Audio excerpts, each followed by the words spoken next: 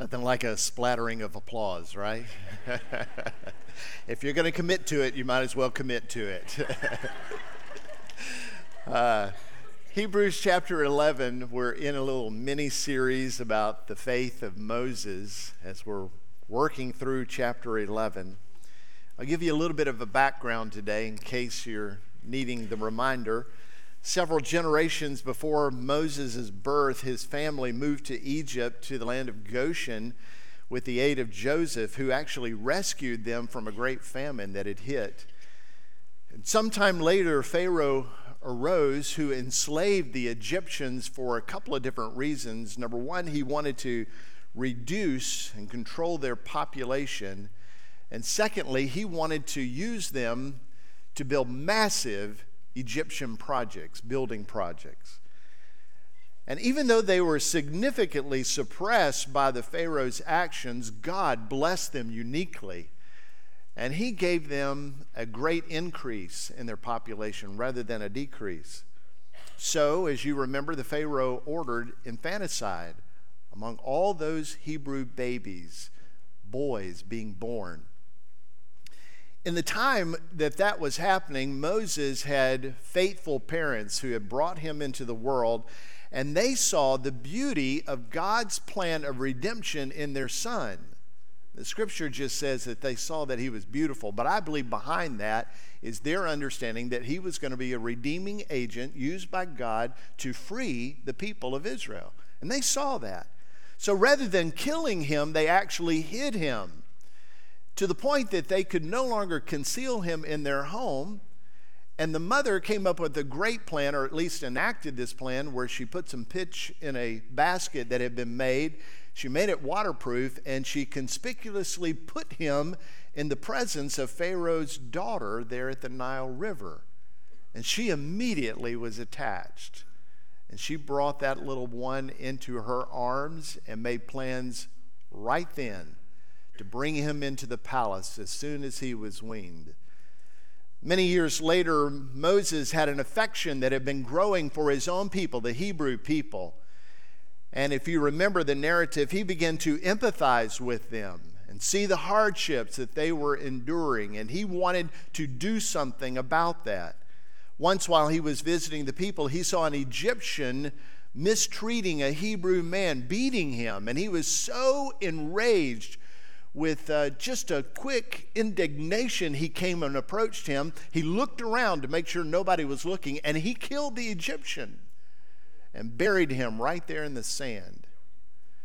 And the next day, he went out to be among the people again, and he saw two of his own fighting one another. And he went to the one who was the instigator in it, and he said, "Hey, why are you fighting against your own brother?" And you remember his reply? He said, "Who are you to be the judge over us, the ruler over us? What, are you going to kill me like you did that Egyptian?" And Moses' response was almost instantaneous. He was filled with fear, and he fled because he knew the word would get back to Pharaoh. And so he fled to the land of Midian, marked with fear, and there he lived for about 40 years. And in that 40-year period, God was working in his heart, helping him to see that redemption comes by the call and the command and the grace of God. It doesn't come in our own actions, in our own ways. And he nurtured him with great faith so that at the end of that period of time, he could leave Midian, go back to Egypt, and actually be the redeeming agent that God would use to bring the people out of the land of Egypt. So initially, fear caused Moses to flee Egypt, but 4 decades later, he returned with seasoned and steady faith. I think that's a good moment for us just to say, pause right there.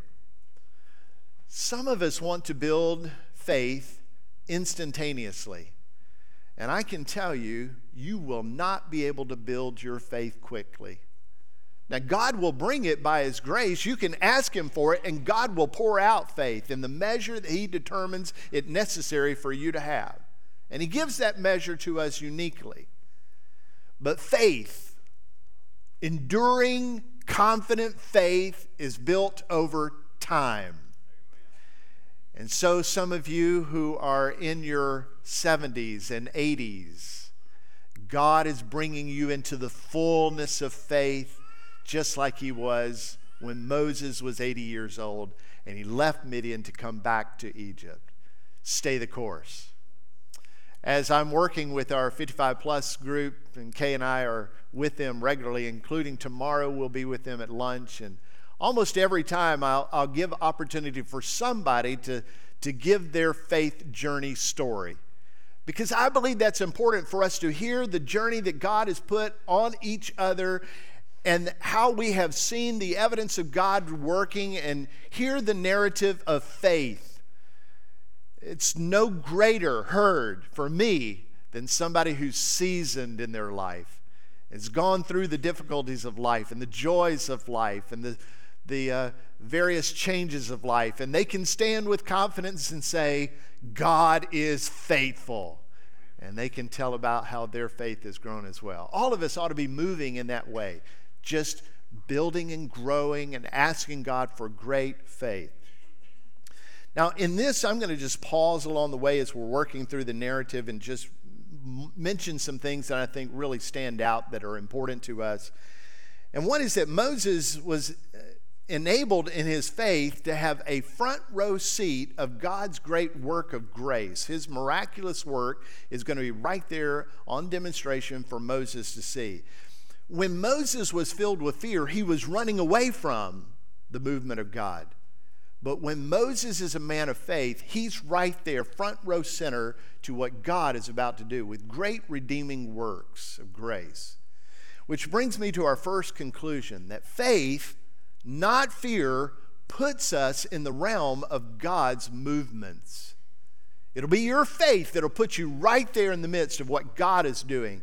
So at 40, Moses had fled Egypt in fear of Pharaoh. 40 years later, he returns to rescue Israel from their plight, leading them in faith out of Egypt. So we see in Moses a vital principle of faith, and that is, faith in God delivers us from the fear of man and puts us in the middle of God's works of grace. Faith, it's so important that you and I would be pressing towards faith, asking God for great faith, and exercising that faith that He has given to us, because it puts us in the middle of God's activity. When we are filled with fear and marked with fear, we're moving away from God, and when we are pressing in faith to the things of God, we will be in the midst of what God is doing. And so here's the text for today. It's one verse, one simple verse, but I want us by the end of our time to understand the depth of it. By faith, Moses left Egypt, not being afraid of the anger of the king, for he endured as seeing him who is invisible. So fear is a powerful motivator. So suppose this afternoon, Kay and I were on a walking trail there at Nakalula Falls, and we come across a rattlesnake. Now, hopefully it's cold enough that the rattlesnakes are not out, but let's just suppose that we come across a rattlesnake. Kay would be motivated by fear. Though she is 4'11" 3/4, she probably would outrun the great Flo Jo of 1988 Olympics. You remember her? If you want to know what that looks like when she's moving pretty quickly, think of Fred and Barney on the Flintstones. Those little feet just move really quick. She'll surprise you. So fear is a really healthy place for us when we need instant action, isn't it? It's one part of what God has done for us. It can move us to action. It can alert us to great danger. Healthy fear is necessary for us. It brings a necessary response in our life, as if we're running like Flojo away from something. But now listen to this. God does not intend fear to last in us. It's not meant to be a lasting emotion for us. It's meant to bring response. It's the way God has made us in a physiological way, that when we have that and that adrenaline kicks, that it moves us, but it doesn't last in us. Because when it lasts, it becomes very unhealthy. Physically, emotionally, relationally, spiritually, it becomes very unhealthy. So if fear is persisting, it will wreak havoc on us. Let me just throw it out here. The culture of the West has been promoting fear for the last 2 to 3 years like I've never experienced it before. Do you think that the prince of the power of the air, the ruler of darkness of this age, is not behind that? If fear moves us away from God's activity and faith moves us towards the midst of God's activity, which one do you think the enemy is working in us? So I think what we need to recognize in this moment is that, yes, fear brings a response, and it ought to be one that moves us to action and an appropriate action, but then it ought to settle real quickly into confident faith and assurance in Christ, who is the sovereign over all. And just rest in Him. Be patient in Him. Have confidence in Him.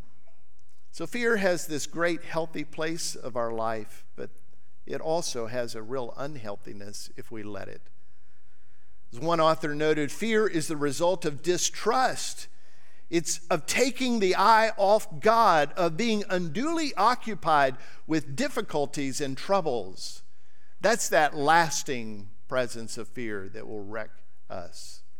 So whereas fear discounts and discredits faith, this is good news. Faith is a lethal weapon, a destroyer of fear.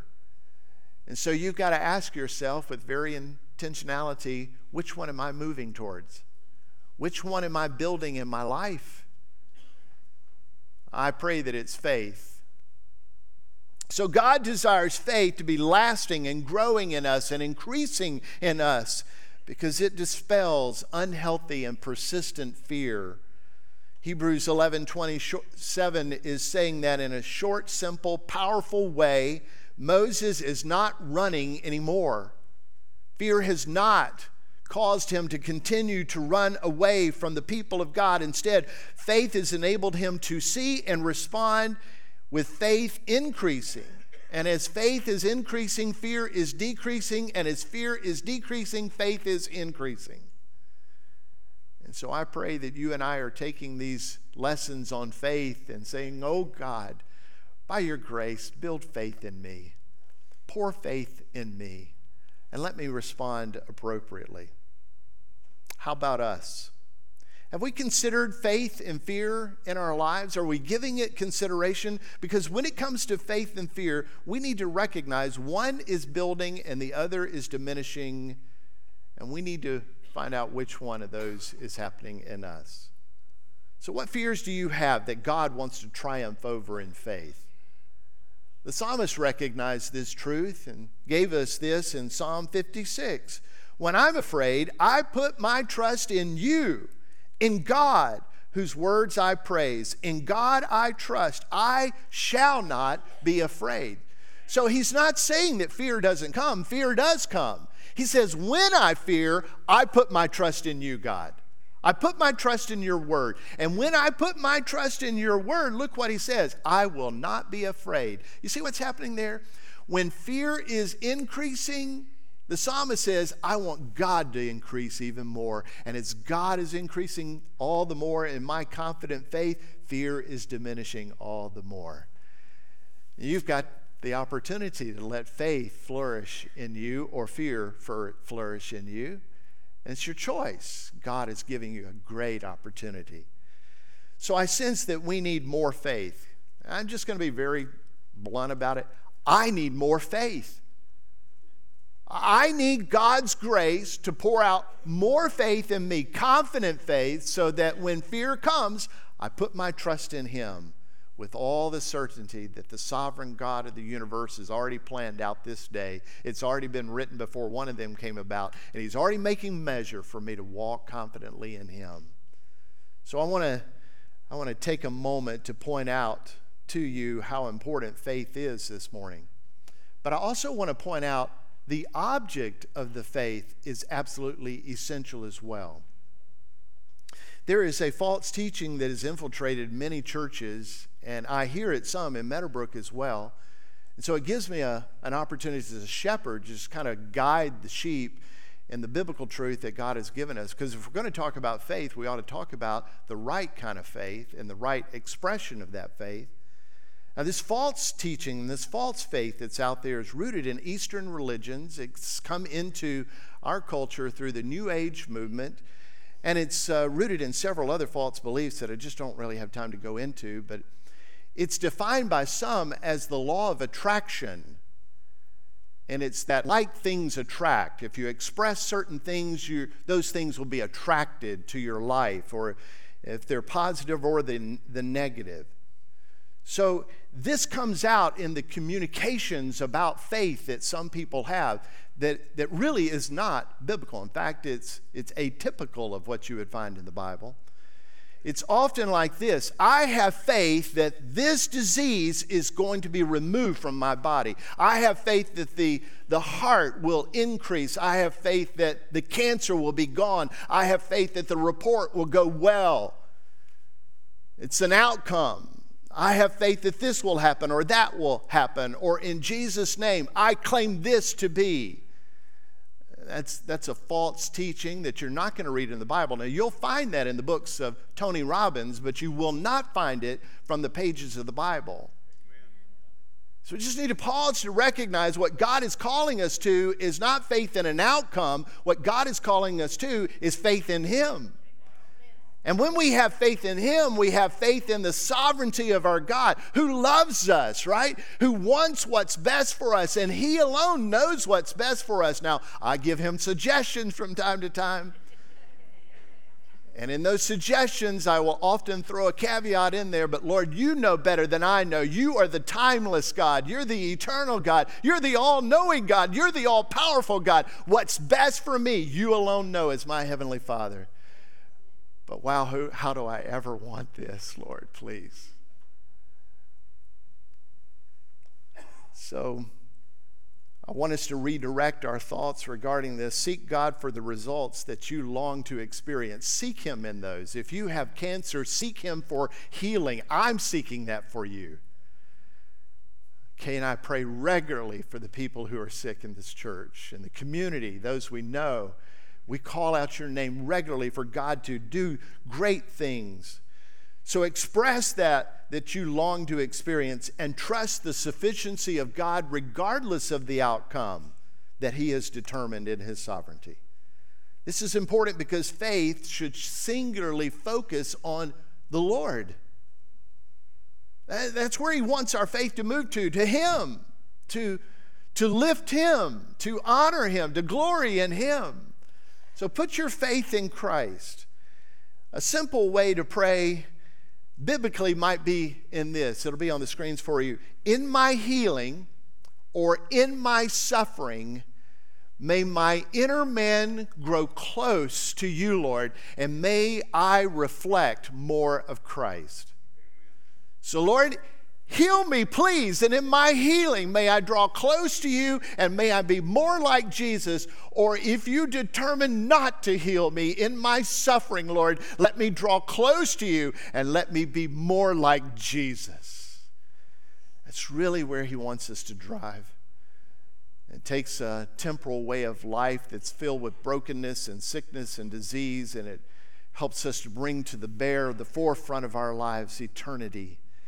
That this life in which we live is much, much more than the 70-plus years that He gives us on average. So have faith in Christ. Last week we talked about God-given faith that empowers us to refuse fleeting pleasures, to recognize that we want the eternal over the temporal, and to look toward the eternal reward. And what today's verse 27, is doing is that God has given us faith that can endure opposition and trials without crippling us in fear. That these things are presented to us, and God is giving us the opportunity to have great faith. And as I look out, as I'm talking to some of you, I catch eyes with some of you, and I know the trouble and the trial and the suffering that you're going through. And I'm not saying these words with shallow, fickle expression, but I feel your pain, and I know you're concerned, and I know the fear that is brought up in you. That fear in a short while has moved you to respond to treatments and to some different way of life, some different diet and whatever is going on. I think that's healthy and good. But man, am I ever praying that God will bring healing to your life. And in this moment, I'm praying that in the midst of that, regardless of his decision that has already been made in his sovereignty, that you will grow in faith. I feel your heaviness. Listen to this verse again. By faith, he left Egypt, not being afraid of the anger of the king, for he endured as seeing him who is invisible. So before leaving Egypt and going so with redeemed Israel, Moses obeyed God's instructions even while he was wrestling with persistent uncertainty. Maybe that's where some of you are right now in the trial that you're enduring. There's unsettledness, there's uncertainty. I wanted to take this paragraph out. Just my little note to myself, and I kept thinking, I don't know that really will apply for them, but now in this moment I know why the Spirit sort of conditioned that thought in my heart. It's because Moses was wrestling. Even as he's growing in faith, he's wrestling. He's always wondering if he's got the words to say right. He's always marked with self-doubt. Have you noticed that about him? I mean, he's growing more confidently in his faith and he's growing in his boldness, but he always wrestled with that. And maybe some of you are there in the midst of the trial, in the midst of the hardship. You're doubting, maybe you're second guessing, maybe you're wondering. Okay, you can grow in faith even in that. We shouldn't expect you or the leaders to be perfect. We shouldn't expect that we're all going to have it all together, that everything's going to be right in our mind and we're going to all say it correctly, but we should expect that God will help us to have growing faith, confident growing faith. Moses proves that people can lack self-confidence and be fully certain in faith in God. Those two wrestlings, that vexing within our spirit and our flesh, that's real. And some of you are experiencing that. Moses did too. He came out the victor on the other side because his faith was constituted in his Lord.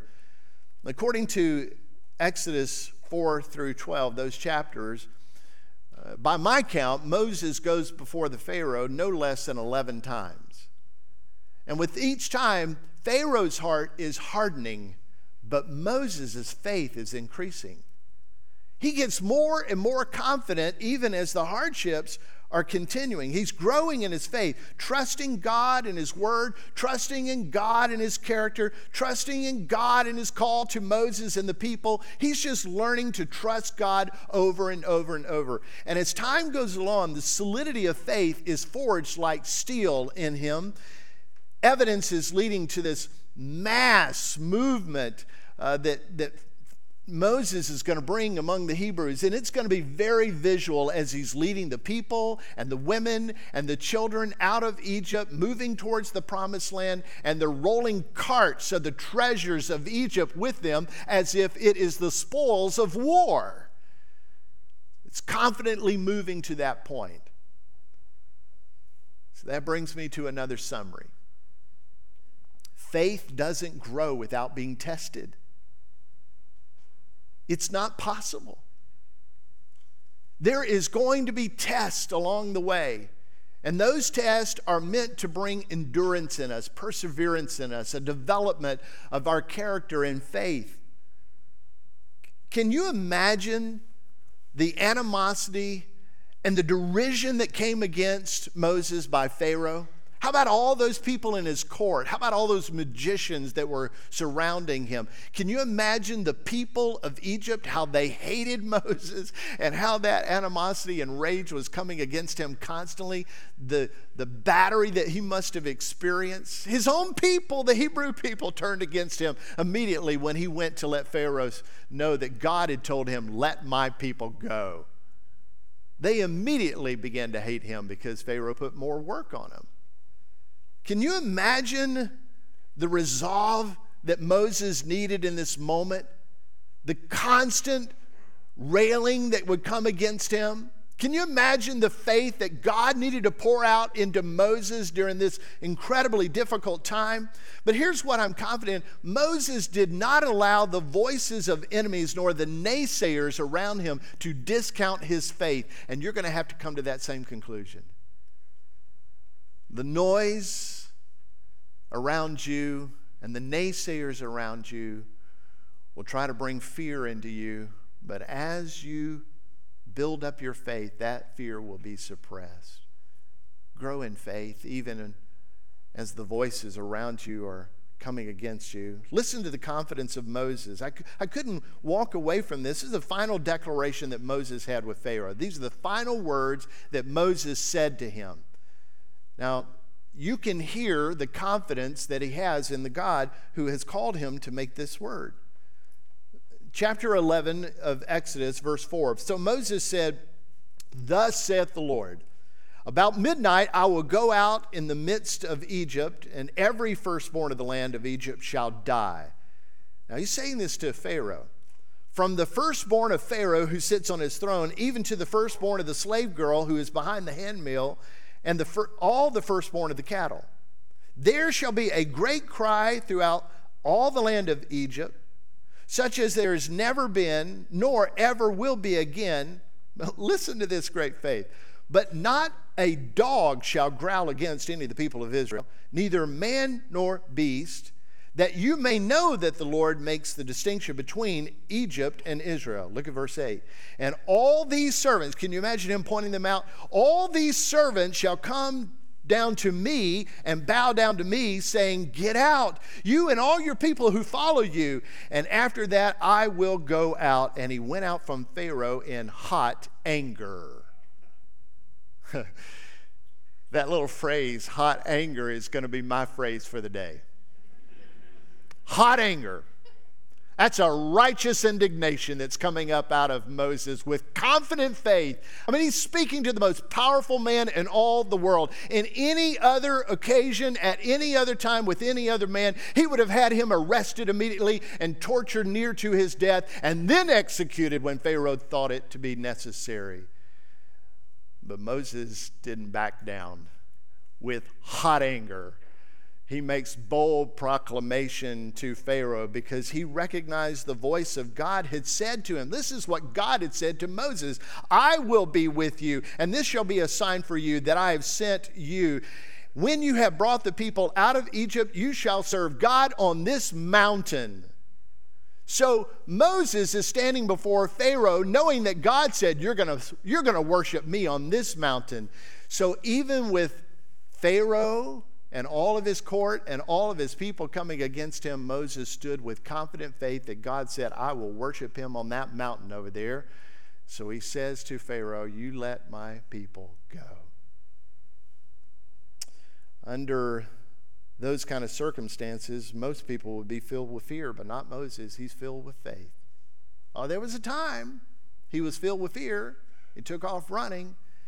But this is the time that he's standing steady because God had developed in him 40 years of understanding who God is. And he's got great confidence. For those of you who are young, grow in your faith. For those of you who are older, you ought to be solid in your faith. Help the rest to move towards where you are. Talk about what God has done in your life. Talk about the faith that you have in him. Share that with other people. This is the time for you to shine. This is the time for you to lead. This is the time for you to stand boldly. Be confident in your God. Now we understand more fully the significance of this real simple verse of today, Hebrews 11:27. "By faith he left Egypt, not being afraid of the anger of the king, for he endured as seeing him who is invisible." Now notice the treasured truth and the impact that it has on Moses in the last part of that verse. It says he endured as seeing him who is invisible. And that moves me to another summary statement. Faith, enduring faith, comes from a conditioned heart. It comes from a conditioned heart.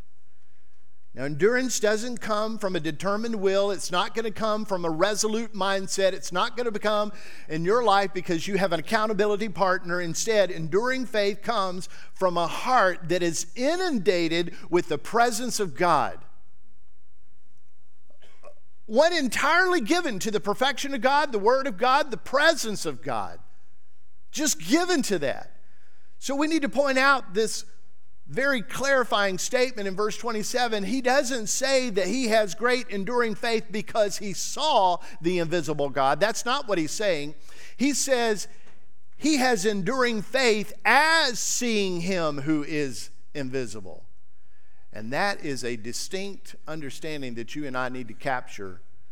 In other words, Moses has set the Lord before him continuously, dwelling on him, pursuing him, the invisible God, as if he is forever before him.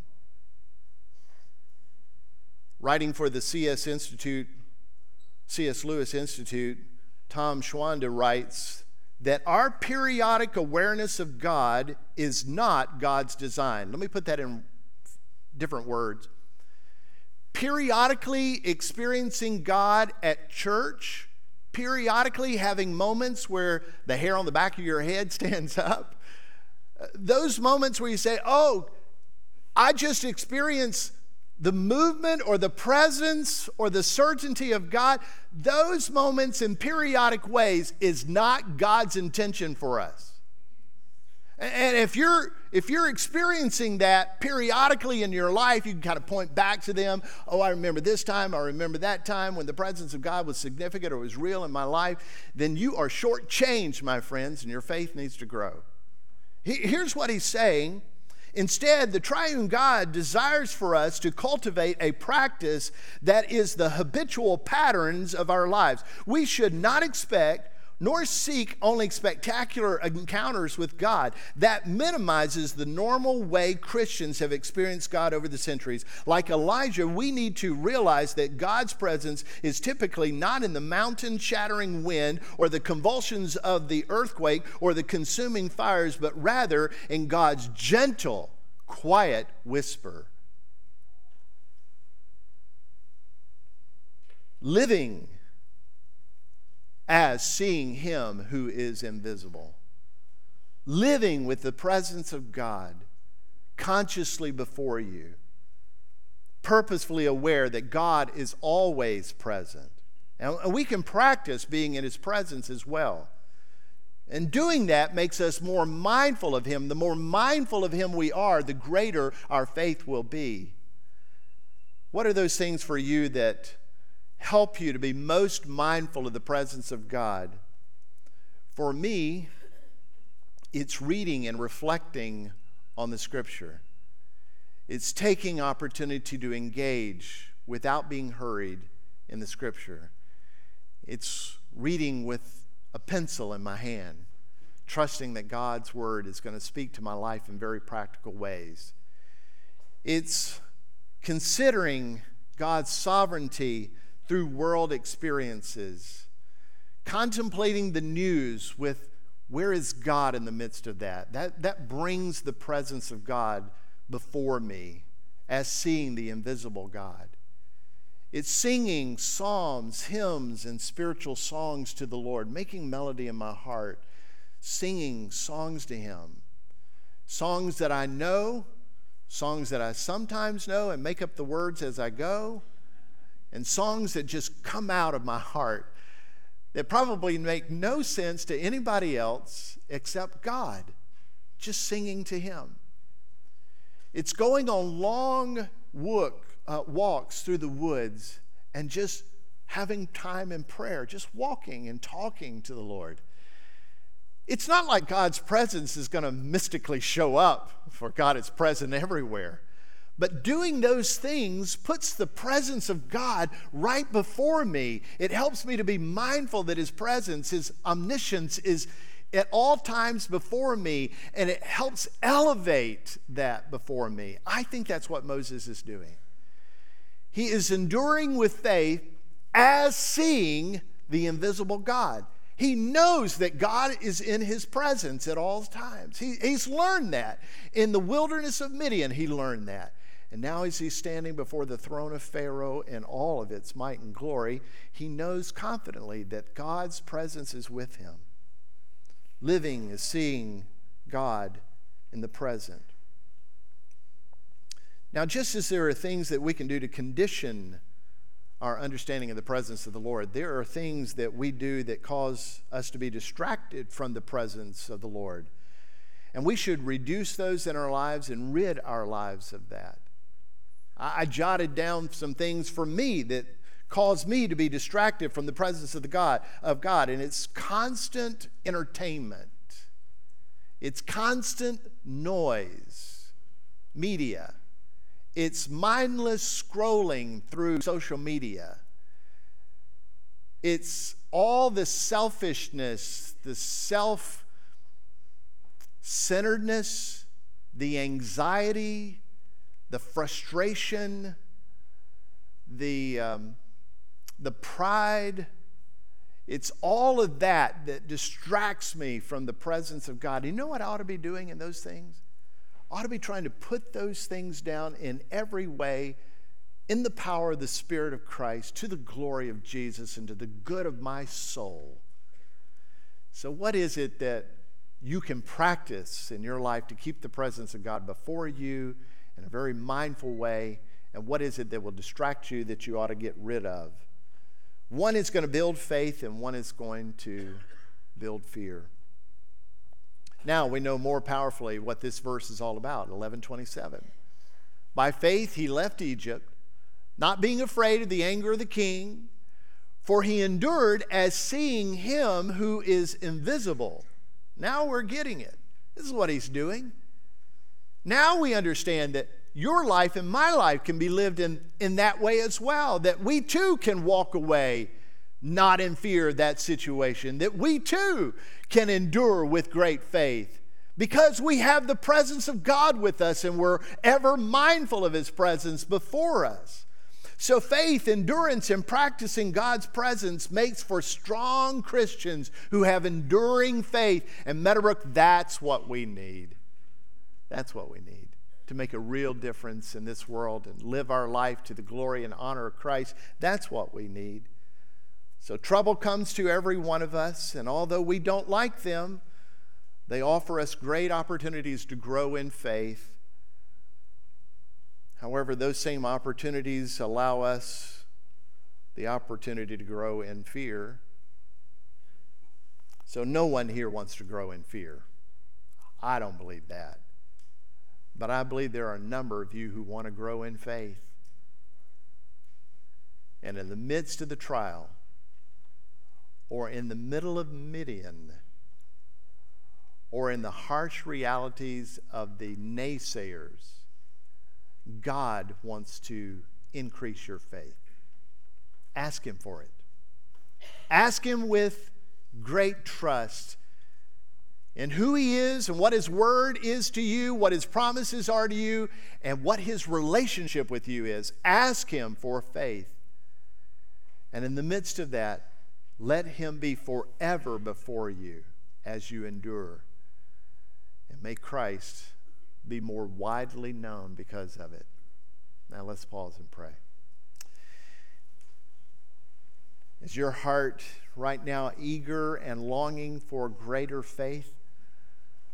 A God-given gift of grace and faith? Then ask him for it. He's a loving God that does not hold back to you. Doesn't hold back from you that which he longs for you to have. Ask him for it and trust that he will give. And Lord, as you give faith, pouring it out in great measure, I pray we would appropriate it well, receiving it, trusting you for it, exercising it, considering you before us at all times and around us, behind us, in the midst of us. And Lord, we would grow more confident in our faith and endurance in Christ. And in doing so, may he be glorified in us. I pray it in Jesus' name.